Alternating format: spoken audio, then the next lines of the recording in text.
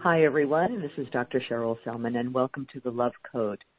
It's so great to have you here, and I'm thrilled that you are part of my growing community because the Love Code is all about inspiring you to the profound healing presence that you are and being able to tap into a place of love, to be able to transform yourself, to transform whatever challenges you may have in your life, and to know that we are always connected to the source of love. I think more than ever, this is the message we need to really embrace at this time and to expand and share with others in our lives. So that's what we're doing here today. This is all about opening ourselves to the power to heal and transform. If you're listening for the first time, I definitely want to welcome you. Hope you'll be coming back every week. If you'd like to get the archive shows, you can always go to my website, which is drcherylselman.com. And you can go to my Facebook page, which is also Cheryl Selman. So hopefully you'll be liking me there and opting into my website, learning more, and continuing on this healing journey. And let's talk about the topic for today. The conversation that I am having is with Susan Francis Morris. We're talking about healing childhood trauma and how it's a key to healing chronic illness. And I just want to share a little bit about Susan. Susan Francis Morris is the author of The Sensitive One, a memoir, and was raised in Springfield, Massachusetts. She holds a bachelor's degree in nursing, and the highlight of her career has been the time she spent at Yale New Haven Hospital in New Haven, Connecticut, working in nursing management. At age 50, Susan was diagnosed with breast cancer and was determined to get a deep understanding of the underlying causes. She surprised herself to discover through research showing that the long-term exposure to stress and traumatic childhood experiences can both increase the risk of cancer and also can increase the incidence of cancer. So we're going to be exploring this relationship between healing childhood trauma and creating chronic illnesses in our life. And it's a topic that is of particular interest to me because in my work as a psychotherapist and then as a naturopathic doctor, I have experienced the profound relationship between unresolved emotional wounds and how they manifest in our lives in a physical way. So it's my great pleasure to welcome Susan Francis Morris to the show today. Hello, Susan. So good to have you. Hello. Thank you so much for having me. I appreciate it.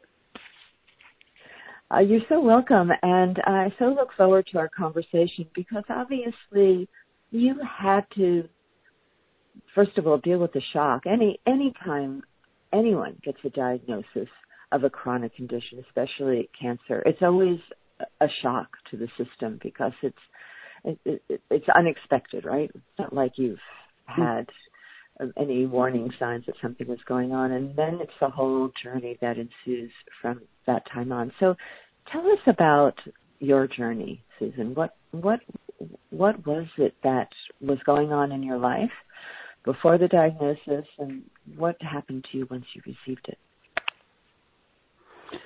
So let's see. When I started my book. My book starts when I turned 50, and I was diagnosed suddenly with breast cancer. So at the time, I was married. Things were going along pretty well. I had gone through some therapy in my 30s related to some childhood things, and kind of thought I kind of put that stuff aside. But what happened suddenly at age 50, I got diagnosed with cancer. Didn't feel anything. Just went from a normal mammogram, and there it was. And so when I was told those words, I just kind of went into shock. And then I found myself beginning, the process of the treatments for cancer. I found myself starting to rock myself back to sleep, back and forth to sleep at night, like I did as a child. And for some reason, which I couldn't, figure out at the time, is that I started having nightmares of my childhood and things that had happened to me, and I found it, the fear that I had as a child came roaring up to the surface during that time, and I just didn't know why. I just, and so, struggling through the therapy and all of that, nightmares seemed to, not stop. They continued, and I just wanted to get through that. And it wasn't until about a year or so after the treatment was over, when it was still going on, that I decided to, seek some therapy and try to figure out why did I feel like so fragile. I was at a point in my life that I was in a pretty good emotional state, I thought, and, things were going well. I had my 2 grown children, and then I had another child who was like 13 and then turned 16, and so, life was going on pretty well, but I was an emotional wreck. And my body, I realized through, we could fast forward, but talk to you about the books I read, like The Body Keeps the Score. And I realized that my body had kept track of everything that I had gone through. I was like a little girl again, trying to hide. I felt that some days I woke up, all I wanted to do was hide in my closet. I didn't want to come out. And so it was then that I realized that maybe I thought I healed a little emotionally in my 30s when I went through it. But I think we all know, and I'm sure you can appreciate this, that healing is really, it has to be an emotional, mental, and physical. And so that's when I started my journey to healing, the rest of all of this. And I don't know if you ever heal from childhood trauma. You just, you know how to deal with it. You know how to, the triggers. There's always seemed to be some trigger in life that would come back to you. And that's what I attributed to this shocking trauma in my life of being diagnosed with breast cancer. Brought all the, all the. So let me just jump in. What were those nightmares that you were having? Well, I was having nightmares of, I was afraid. I was very afraid. So I grew up, and my father was an alcoholic, and he would wake us up in the middle of the night, sometimes for no reason, just make us look for things in the middle of the night. And I started having dreams of that. Sometimes I'd wake up in the morning not realizing that I was who I was. I felt like a child again. And just certain thoughts I just couldn't get out of my head. It was more of the feeling of fear. It just would not go away. And I did not know why. I mean, I felt like I was going crazy. Why am I feeling like this? And, I didn't talk a lot to people. Well, I'm sorry, go ahead. Sorry, I didn't want to interrupt. Go ahead. No, go ahead. You go. Go ahead. No, I was going to say, I didn't talk a lot about what was going on during the time, but I did start journaling my inner fears of, why I started asking myself questions. Why am I feeling like this? I know I have breast cancer, but I can get through that. But it's like all of the thoughts of my childhood just kept coming back. I mean, just scenes playing in my head, of my father coming home on a Wednesday night drunk, and I'd be shaking. I would remember that. For me, it was almost like my body, I believe a lot in how your body tells you things. And it was like my body was telling me something that I couldn't figure out at the time. Does that make sense? Oh, yeah. Yeah. I mean, so for the formative years of your life, you were in the environment of an alcoholic father, and then all the dysfunction that happens in a family system when that occurs in the family. Correct. Right. And there's also, I don't know if you've heard of the term adverse childhood experiences. I started doing some research on that because I came across that word, and you realize that it was much more than just the alcoholism in my family. I had had a sister that had a mental illness, and there was my parents ended up getting divorced, and it was just, my childhood was not, it was nice up until about 10, to age 10 I can remember, but after that, it was just a constant, I felt like I was constantly on, like, on edge, waiting for the other shoe to drop.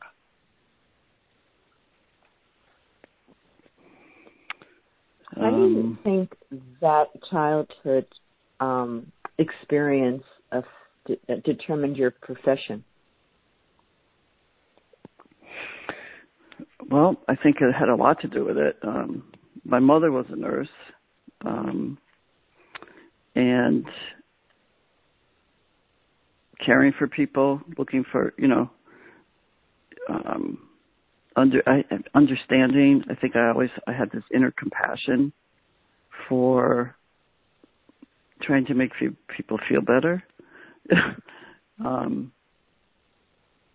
I still do today. Like if I see somebody sad, if I see a sad child, if I'm in a store or something, I see a little sad child, it breaks my heart. It brings me right back to my childhood, and I want to say it's going to be okay. But that's not necessarily the case for a lot of children. Do you think it made you empathic?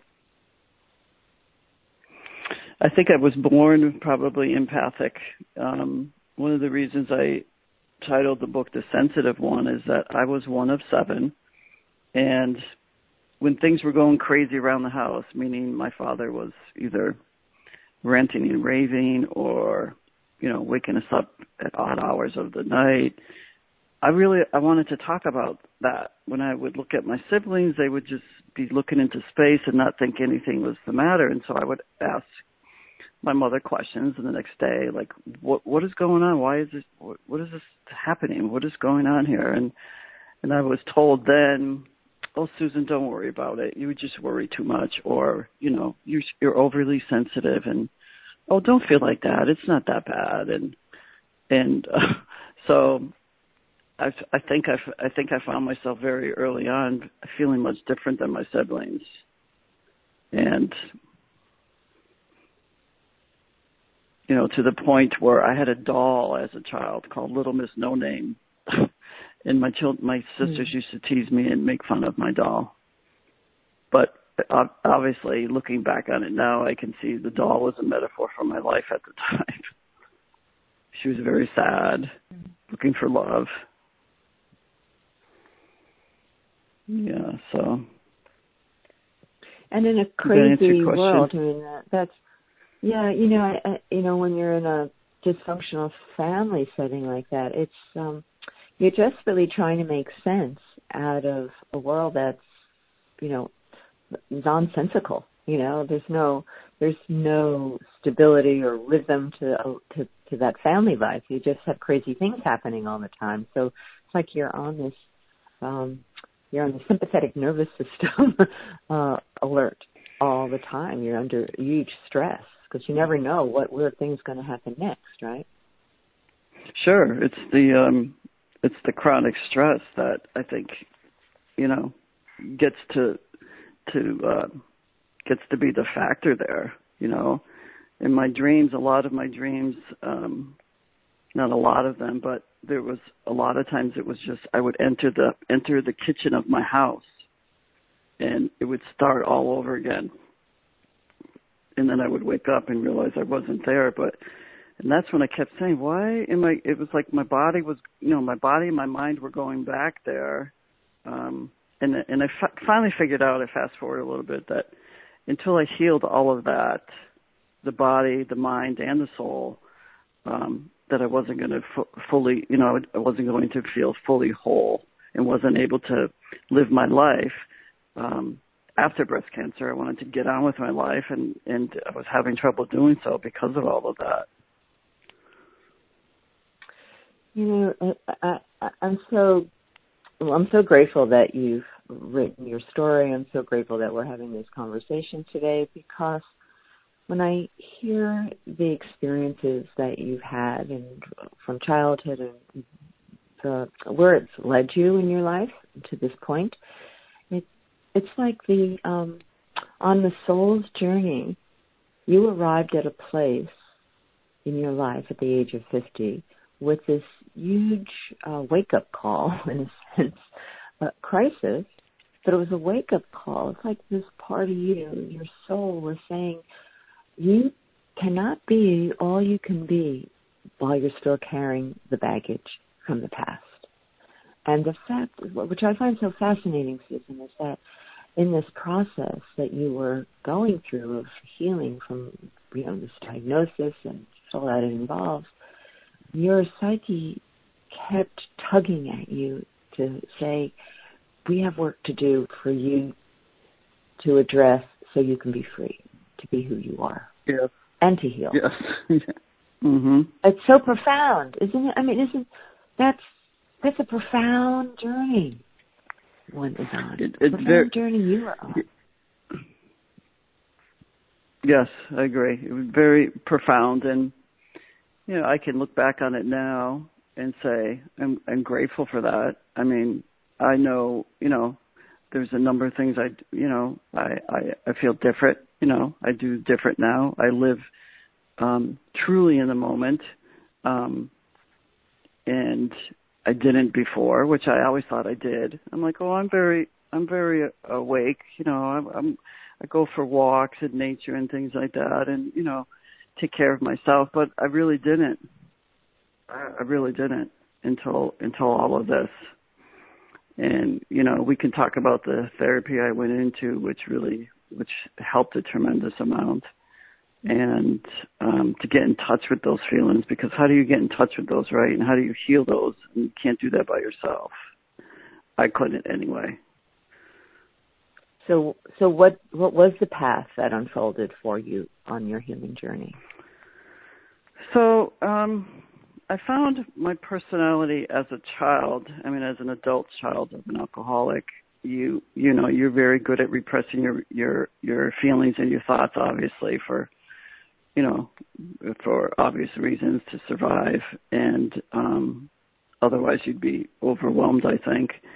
And so I had, when I was during nursing school, I had kind of like I'm going to say my first spiritual awakening, kind of, and found myself having a tremendous amount of anxiety, and I ended up finding a wonderful therapist who is still with me today. Even, I don't live in the same state as her, but sometimes we connect.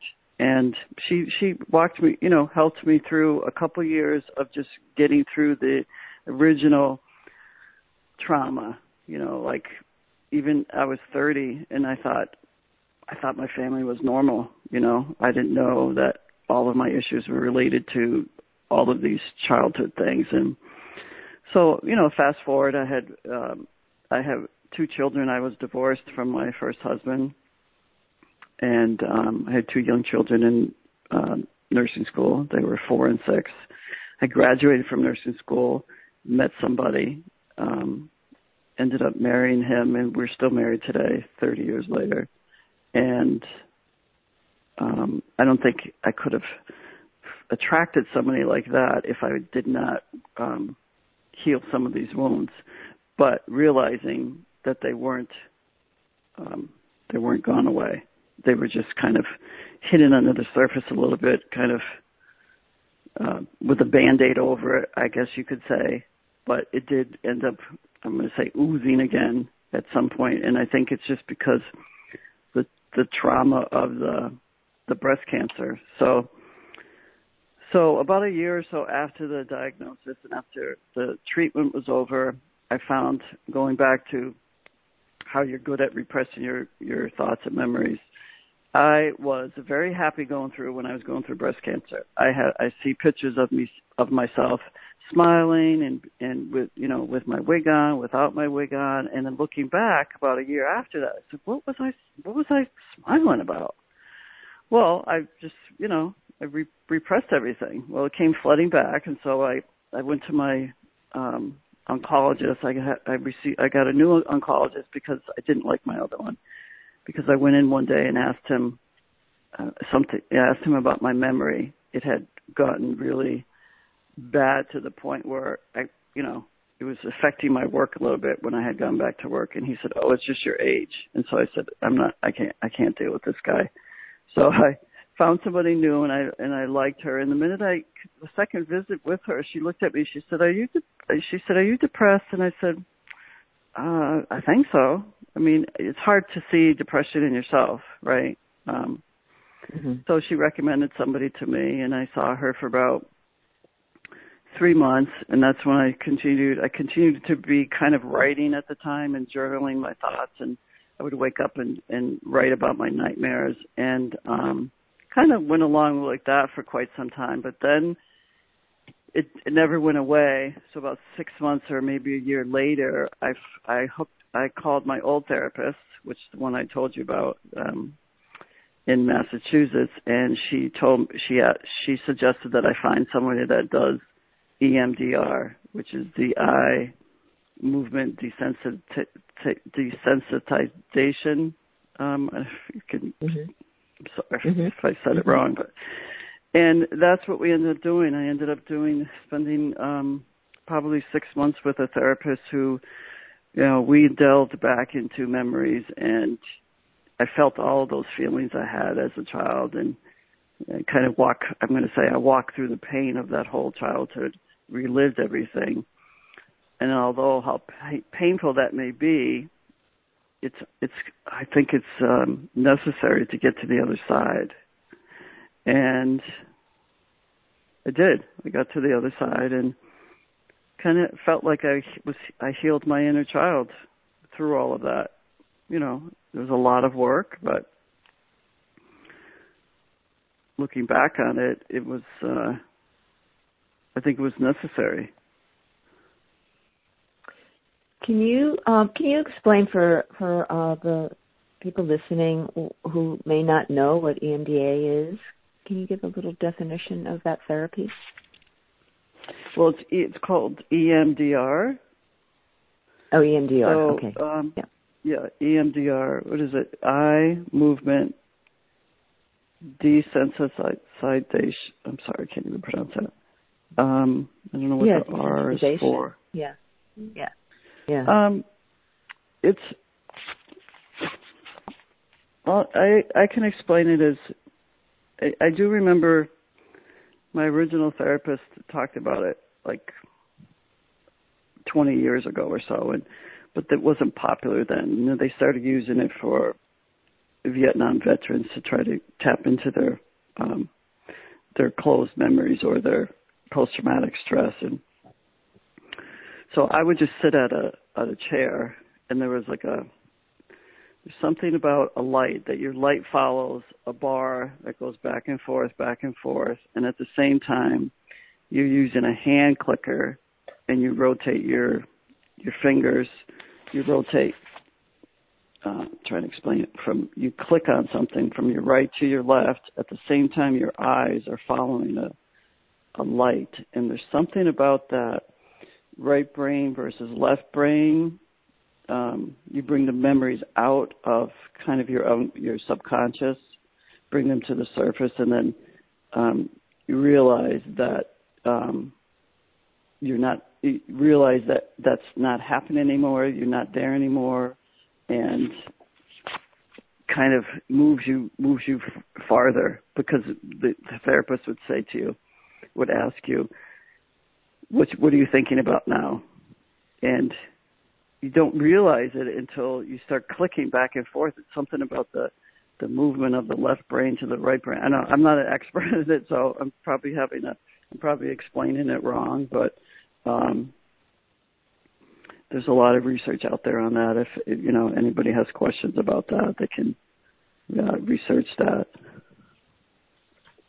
And I think the powerful thing about modalities like this one is that to truly get to a place of resolution of the trauma, so that you can rewire your brain in a new way, in a sense, because that's what you're doing. It's like going having the possibility to activate new neural connections and it's like take the energy out of the old ones, because that's how we determine our perception of reality, right? Requires technologies and modalities that are not just about talking. It's not just you can heal at that deep level with just talk therapy.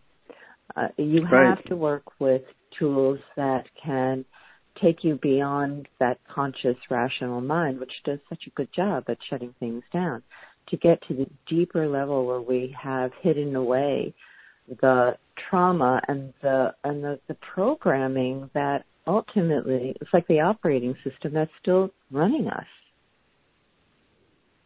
Exactly, because, I went through a lot of, I'm going to say, talk therapy in my 30s, but it was something about this eye movement in the EMDR. The R stands for reprocessing, right? So it does reprocess the thoughts in your mind. And I don't know how anybody, when I'm thinking about this, anybody that's been through trauma can get rid of it with just talk therapy. I mean, it just doesn't happen. Let's say your mind, your body is connected to your mind, right? Your mind is connected to I guess you could say, your soul. But it's all about the mental, the physical, and, the emotional part. And I thought, I healed that emotional part. I'm good. But little did I know, your body keeps score of everything. The body is an amazing thing. I think going through that was really the difference in my therapy that really made a difference. I slowly saw myself kind of just getting better and better.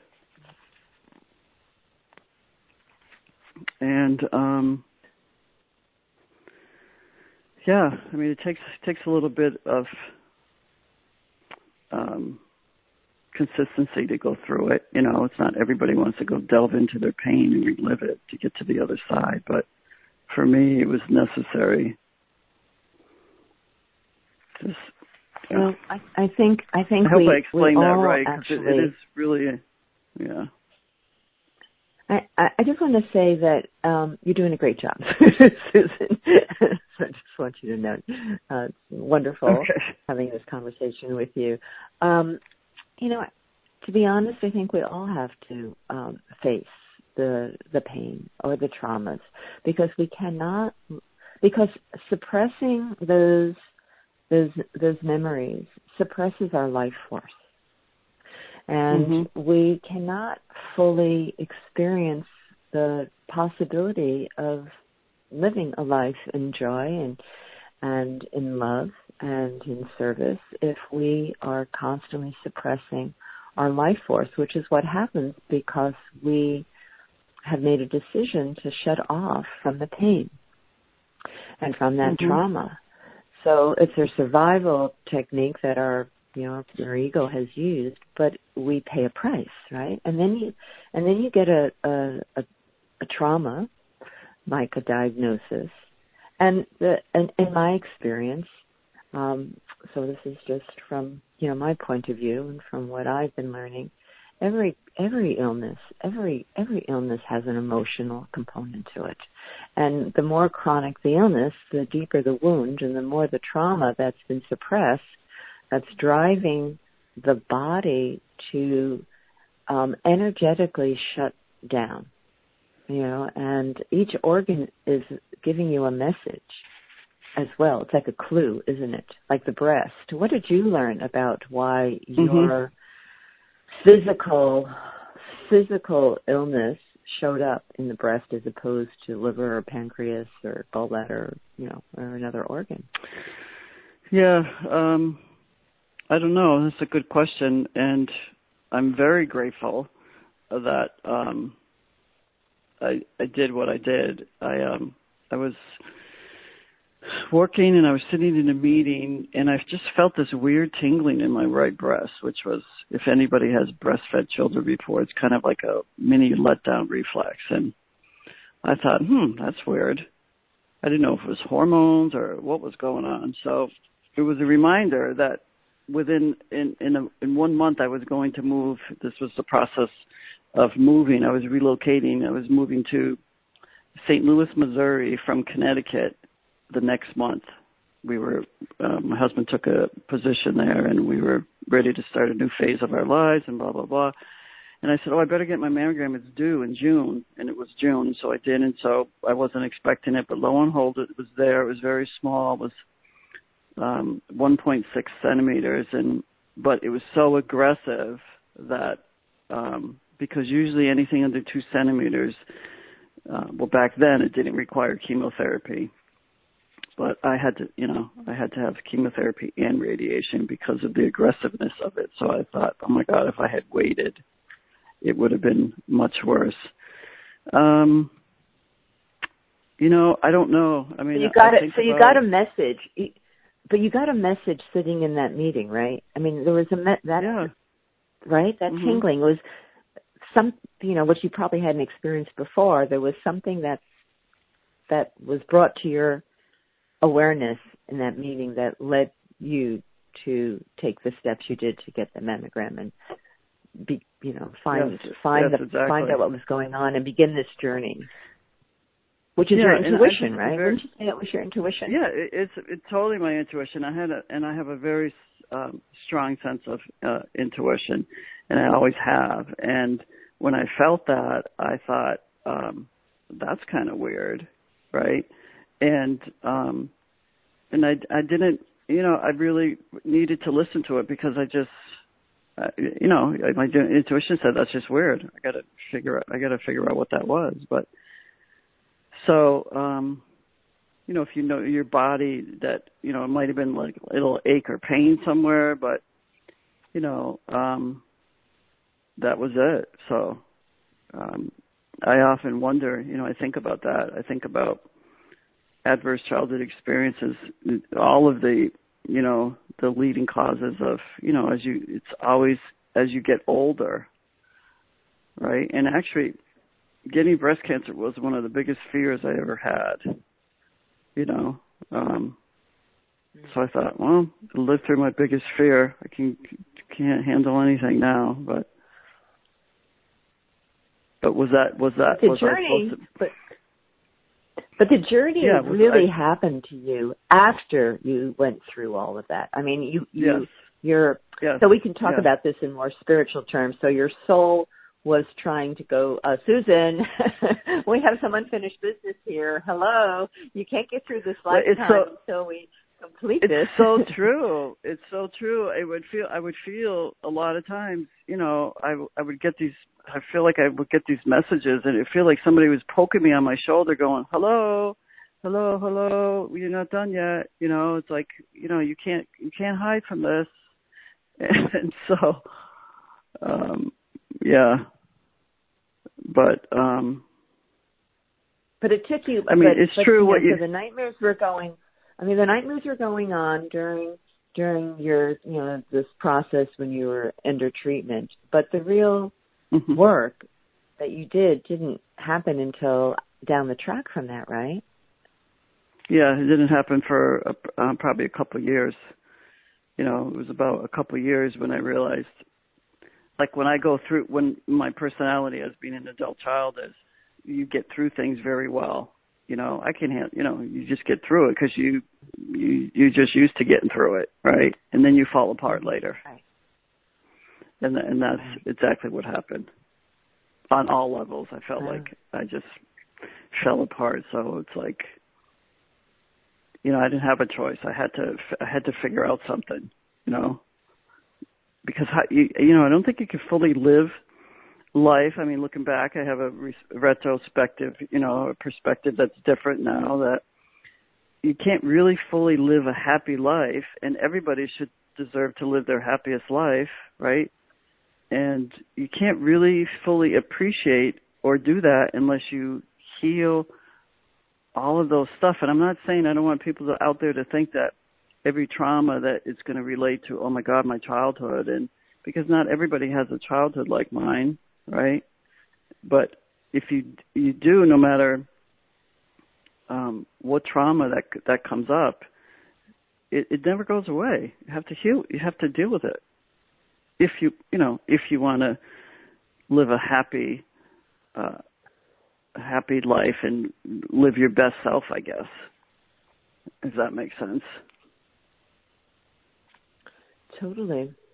So you did all this intense work. You had to go back and really address and understand the trauma, which, just releases, when you do that, the gift is it releases so much life force to facilitate healing on all levels. So here you are down the track from this journey, this spiritual journey you've been on, Susan. How is life different for you now? Well, I'll tell you, after a few years and after the therapy, I had gotten a job during my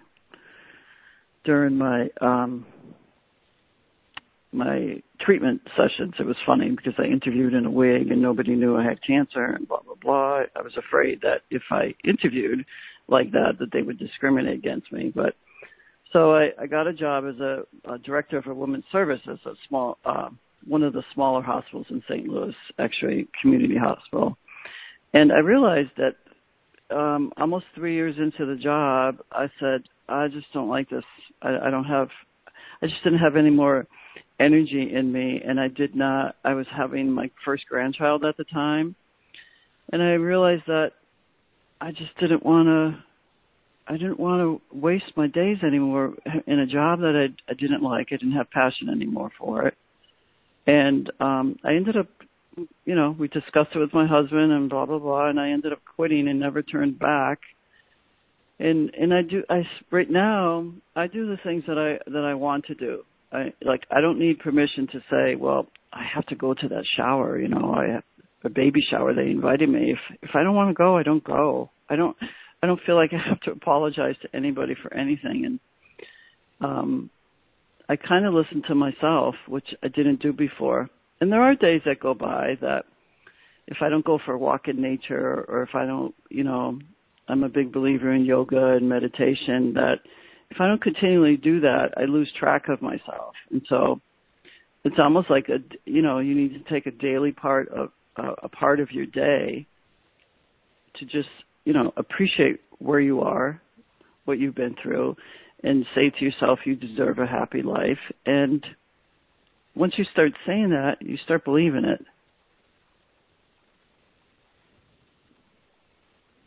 Yeah, that's beautiful. So from what you're sharing, you're more authentic with yourself.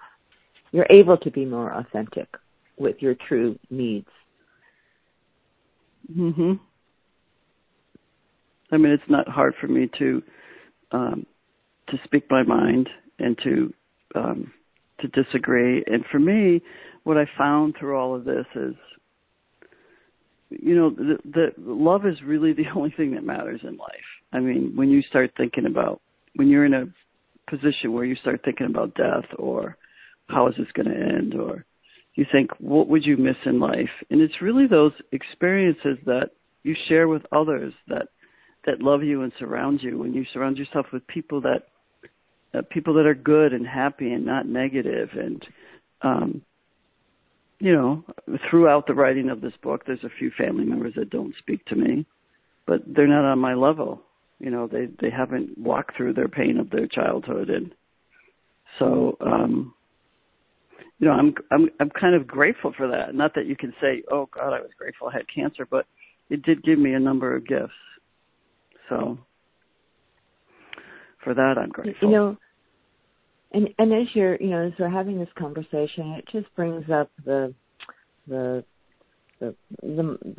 term, the hero's journey, where you have to go into that dark night of the soul where you are really facing your fears, we would call them your traumas, the abuse, the ways that we have disconnected from ourselves, and to address it, to make peace with it, to resolve it, to ultimately come out of that process with a much stronger sense of who we really are, and leaving behind all of those experiences that shaped us, helped us to be who we are, but it's like we can shed them so we can be who we truly are and emerge back into the light in the place that you just described, feeling so much more of appreciation for life, not driven by the shoulds, the have-tos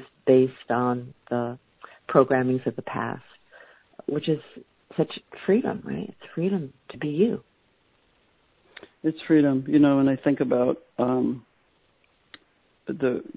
I think about how I wrote my book and the reasons, what I learned through that process. And one of the biggest learning lesson was that I understood myself better. I understood why I made decisions I did as going through my life, and why I did this, and why that led me to that. And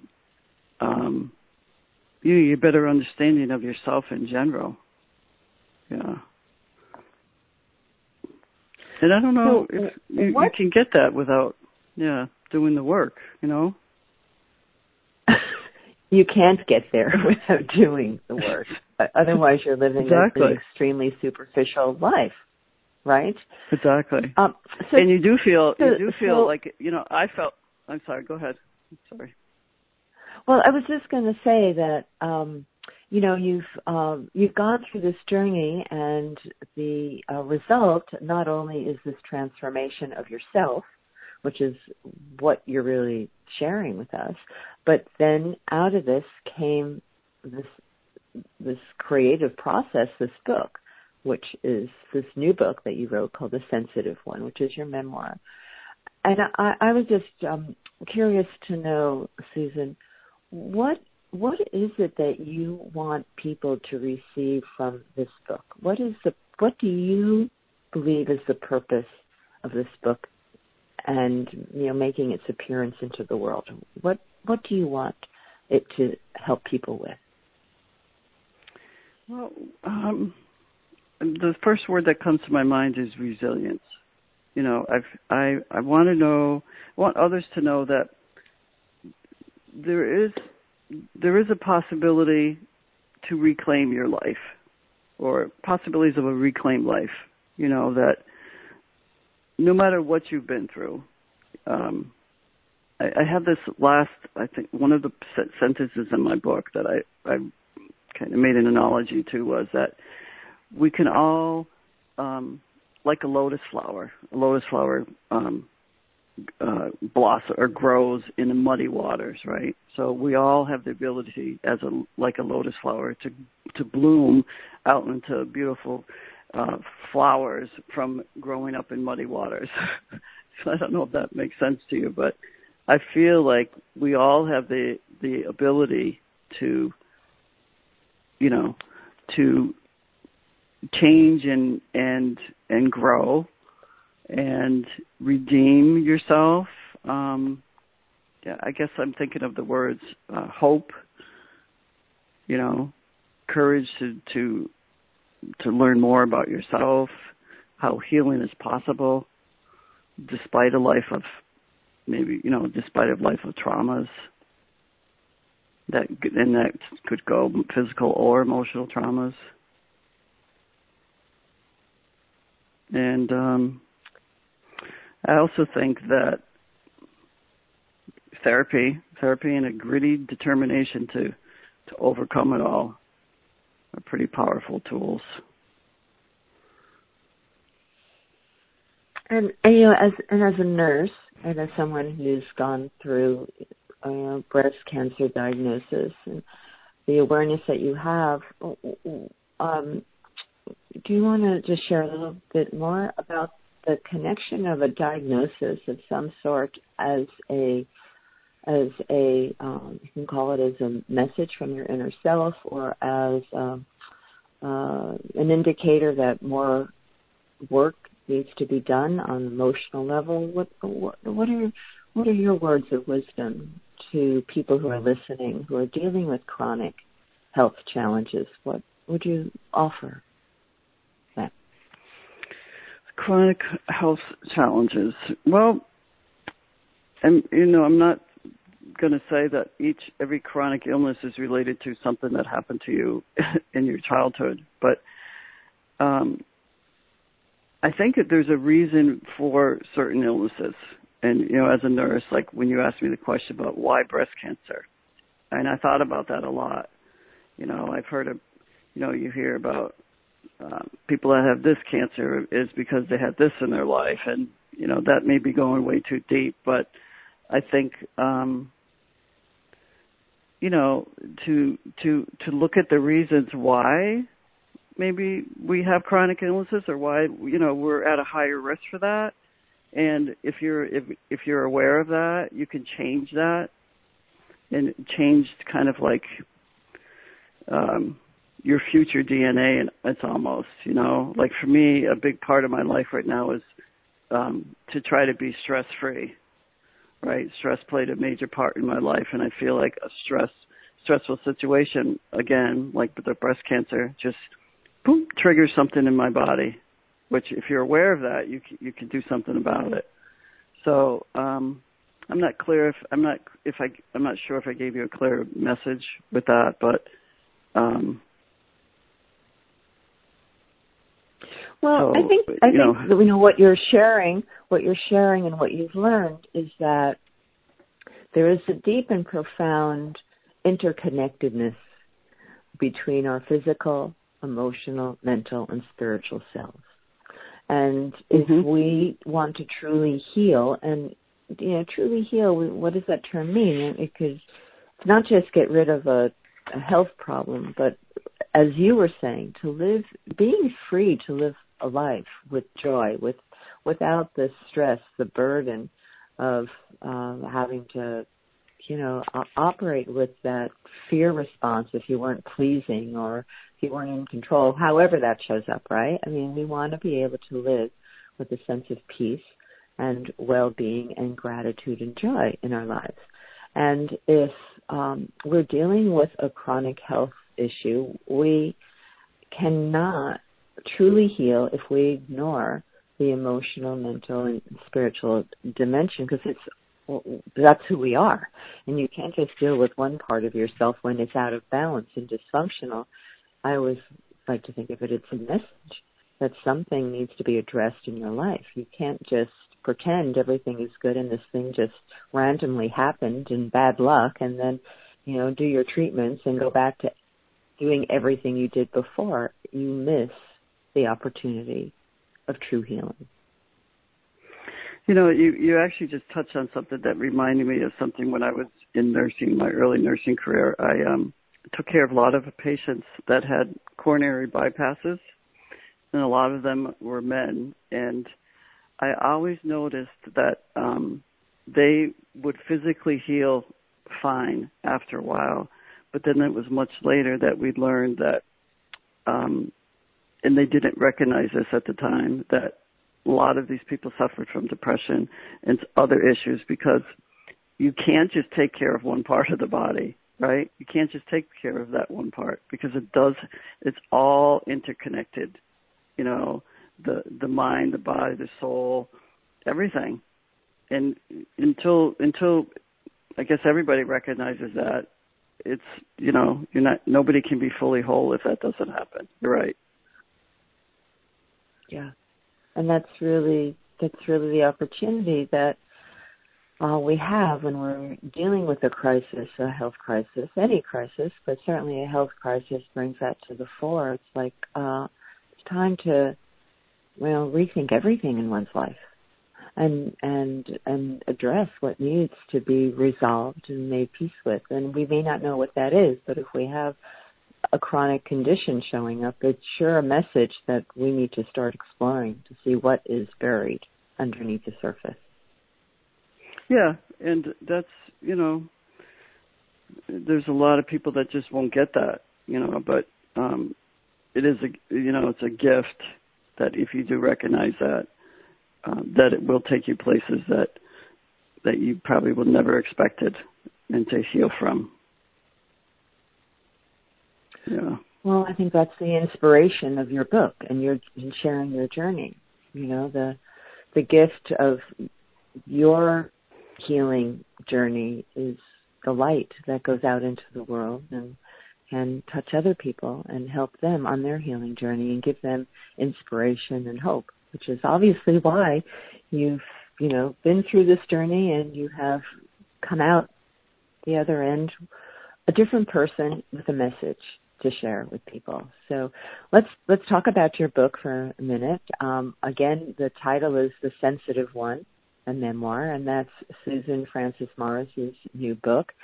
If you'd like to learn more about Susan, then just go to her website, which is Susan Francis, and that's Francis with an E, by the way, SusanFrancisMorris.com. Tell us more about, where's the book available, or is there anything else that you are doing in relationship to the book? Is there more we need to know, Susan, other than people to pick up a copy and either, have it as an inspiration for yourself or pick up a copy and share it with someone who may be going through some challenges so they can be inspired? We have many people who would benefit from your story, Susan. Yeah. Cancer survivors may find some solace in it. And everything, if you get on my website, like you said, SusanFrancisMorris.com, there's a connection to all of my events that are coming up. You can purchase the book on there. The book is on Amazon and a number of other sites.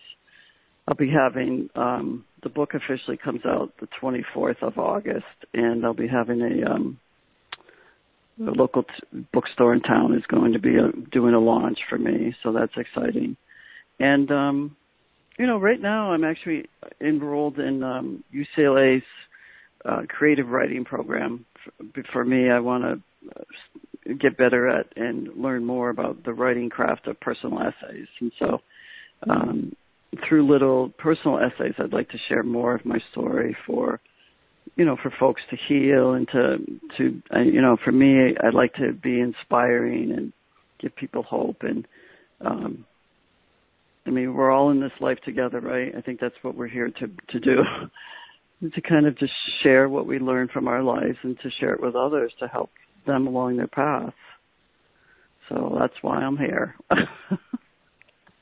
Well, you have an exciting time ahead of you, Susan, with the launch of your book and with all the things that will unfold as a result of that book. And it's beautiful to hear of your journey and this beautiful blossoming time of your life as you now, in a sense, benefiting the fruits of your labors, so to speak, right? You're getting to be on this path of sharing from your journey the wisdom and the love that you've uncovered, and you're out there in the world making a difference. Mm-hmm. So congratulations to you, Susan, for the journey you've been on, for the courage, and for creating this amazing new memoir called The Sensitive One, and all the good things that will unfold for you when you're out there in the world sharing your light. So again, thanks so much for being with us today on the Love Code. And just to remind everyone, check out Susan's website, SusanFrancisMorris.com, and also check out the book when it comes out. So, Susan, thanks so much for sharing your wisdom and inspiration with us today. Thanks so much for having me. I enjoyed our talk. It's been a pleasure. And to all of you listening, thank you for joining in for another opportunity in these conversations to be inspired, uplifted, transformed, to help us to remember who we truly are, the source of love. So until next time, may your week be filled with love, peace, and harmony. Bye for now.